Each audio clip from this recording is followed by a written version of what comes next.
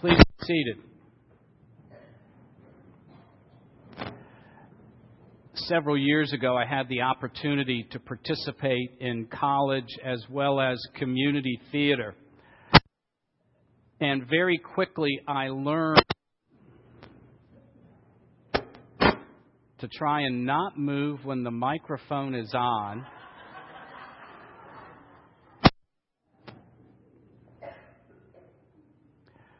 I very quickly learned to ask a director a simple question when I was in doubt about a line or a scene, and simply to ask, what's my motivation? Why am I saying this line? Or what should I be feeling or thinking in this scene right here? What's my motivation? I want you to hold on to that question. What's my motivation? As we look at today's gospel. Today's gospel really has two parts. The first part is Jesus' condemnation of the scribes and the Pharisees. And let's face it, the scribes and the Pharisees throughout the Gospels are the villains that we all love to hate. They're so easy to dislike. Let's see why. Self-righteous. He is Johnny on the spot, 1,000 points.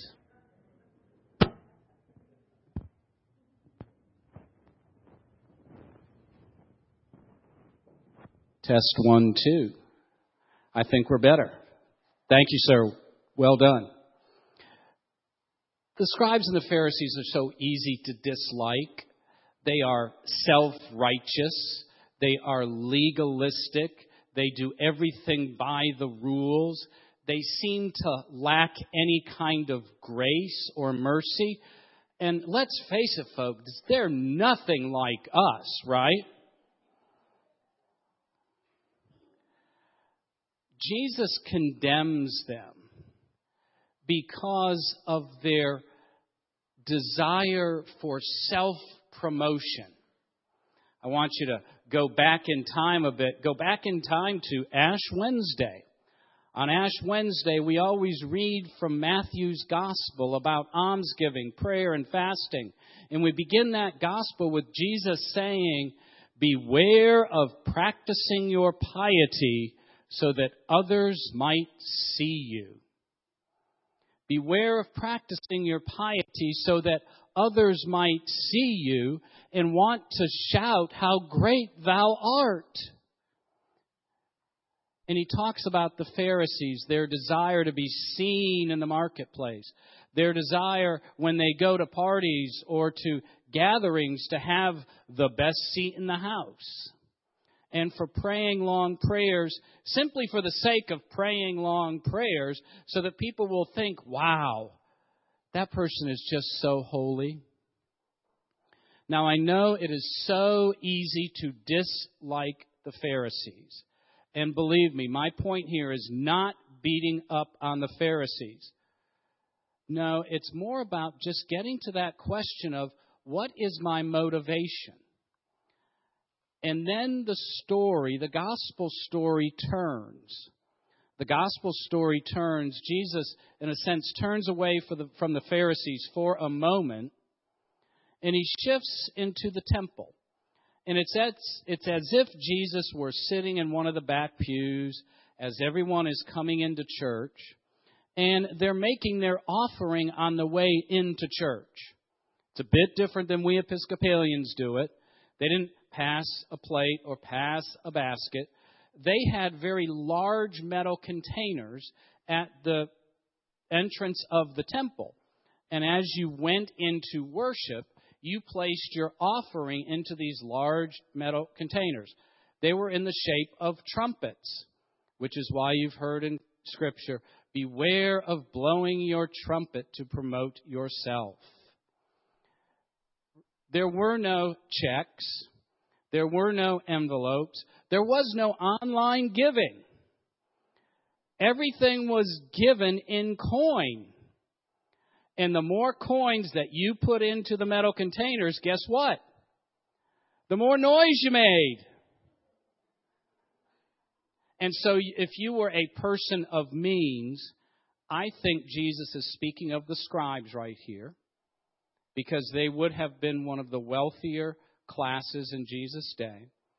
As they came in to make their offering, there was quite a bit of clatter and jingle-jangle as those coins hit those metal containers. And they were contributing out of their abundance, as they should. And yet he always questioned their motivation. Perhaps the reason for their giving was simply to give glory to themselves. And then we have a widow. This widow, as Jesus is people watching, she comes in to make her offering, 2 very small coins. If you've ever seen a widow's mite, the 2 small coins, they really are small. They're smaller than our pennies. That's how small is small. I doubt her coins even made a clink as they went into those metal containers. And yet, Jesus said, she is giving not out of her abundance, but giving out of her poverty, out of her nothingness. She's giving everything she has. Why? And that's where I want to turn the question just a bit for ourselves and really focus on the question, why do I give to the support of my church? Yes, folks, truth in advertising, truth in lending. It is that time of year in all churches across the country. It's stewardship time. And we talk about the M word. That's right. We talk about the M word. Money. Now, I know in polite company, especially in church, we're not supposed to talk about money. Right? That's supposed to stay over here. That's personal. Right? Well, we're making it public today, at least within this little group right here. And yes, I understand that I am moving from preaching to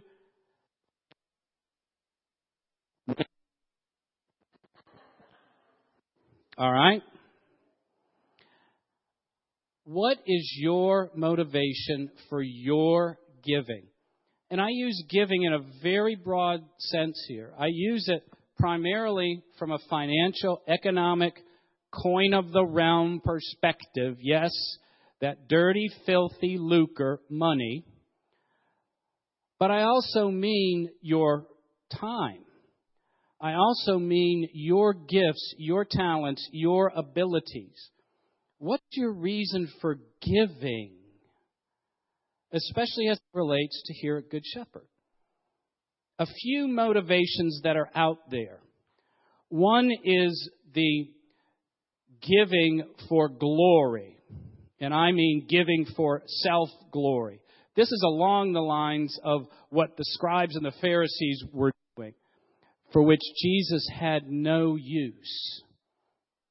That is the giving so that others will say to you, how great thou art.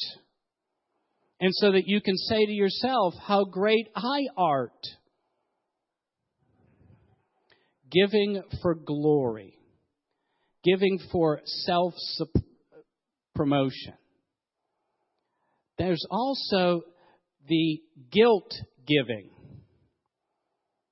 Guilt giving is simply coming out of that part of all of us where we know we just don't quite measure up. We just don't quite measure up. We've made a few, maybe a lot, of mistakes in our lives. And somehow, some way, if we just give more, whether it's financially, or whether it's the time that I spend at church, or whether it's staying very busy with all of my gifts and my talents and my abilities, that God is going to love me more. And that somehow it's going to get rid of all that guilt or shame that I have about my past. That could only work for so long. Because it just, well, quite frankly, and this is from someone who's tried it, it just never really works. And that's where we're reminded from our reading in Hebrews about Jesus' sacrifice, that one-time sacrifice for the forgiveness of sins. And that's what leads into a third reason for giving. And I believe it's the reason for giving that Jesus commends. No, it is giving for glory. It is not giving out of guilt. It is literally thanksgiving. And I know that we're still a few weeks ahead from the holiday where we all to get together and eat too much, watch football, and take very long naps in the afternoon. But we are talking about Thanksgiving. And it's the motivation for giving, and it's the motivation that I would commend, and it's the motivation that I believe Jesus would commend to us as well and want to see from His children. And it is a motivation that comes out of poverty. And I don't mean necessarily a financial poverty. I mean a poverty that doesn't rely on our own self-sufficiency. Let's face it, that's how most of us live our lives, from self-sufficiency. I can do this. I got this. And yes, I'll bring the Lord in an advisory capacity every now and then when I need a little bit of help. But in general, we live our lives out of a life of abundance or self-sufficiency or rugged independence. Jesus is reminding us through the widow of this attitude of poverty, which is the antithesis, the complete and total opposite of self-sufficiency. If anything, poverty is God-sufficiency. Somehow, some way, this widow understood that without the Lord, without the Lord's protection, without the Lord's cover, without the Lord saying to her, I have your back, she had absolutely nothing. And so Jesus is commending to us this sense of poverty, this sense of insufficiency, which is a God's sufficiency, commending to us, look to me for your needs. Look to me for your sufficiency, and I will provide it. So today we're simply asking that question, what's my motivation? And we've seen the example of glory giving from our scribes and our Pharisees, and I think all of us can relate to that sense of guilt giving, where somehow it's going to make it right, and somehow it never does. And we see in this widow, I believe, an example of thanksgiving, giving out of thankfulness for what the Lord has done for us. Now, for me, it's often difficult to remember all that the Lord has done for me and for my family. Because let's face it, we've all got a lot of problems. We all have a lot of challenges. And sometimes we can become so overwhelmed by what's not right, we forget what the Lord has provided so far. We forget His track record. We get spiritual amnesia. What have you done for me lately? And when I say lately, I mean 5 minutes ago. How quickly we forget. And so I would commend to you during this time where we are asking questions, we are praying, we are thinking about, why do I give? What's my motivation? I would encourage you to make a list, your Thanksgiving list. And I would do it before Thanksgiving. Take your church bulletin home with you today. When you stop for lunch, just start making a little list. How has the Lord blessed me? How has the Lord provided me? Just start making the list. Or when you get home today and you've got everything set out, you've got your recliner, you've got your remote, you're ready for NFL football, put it on pause for a few seconds and just jot down a few things for which you are thankful. Make that list as long as you need. Hold on to that. Because I believe that it's in that work of giving thanks that we can move into a mode of thanksgiving in all of our giving, whether it is giving with money, whether it is giving with our time, or if it's giving of our abilities, of our skills. It all comes back to that question. What's my motivation? And what is your motivation for giving? In the name of the living God, Father, Son, and Holy Spirit.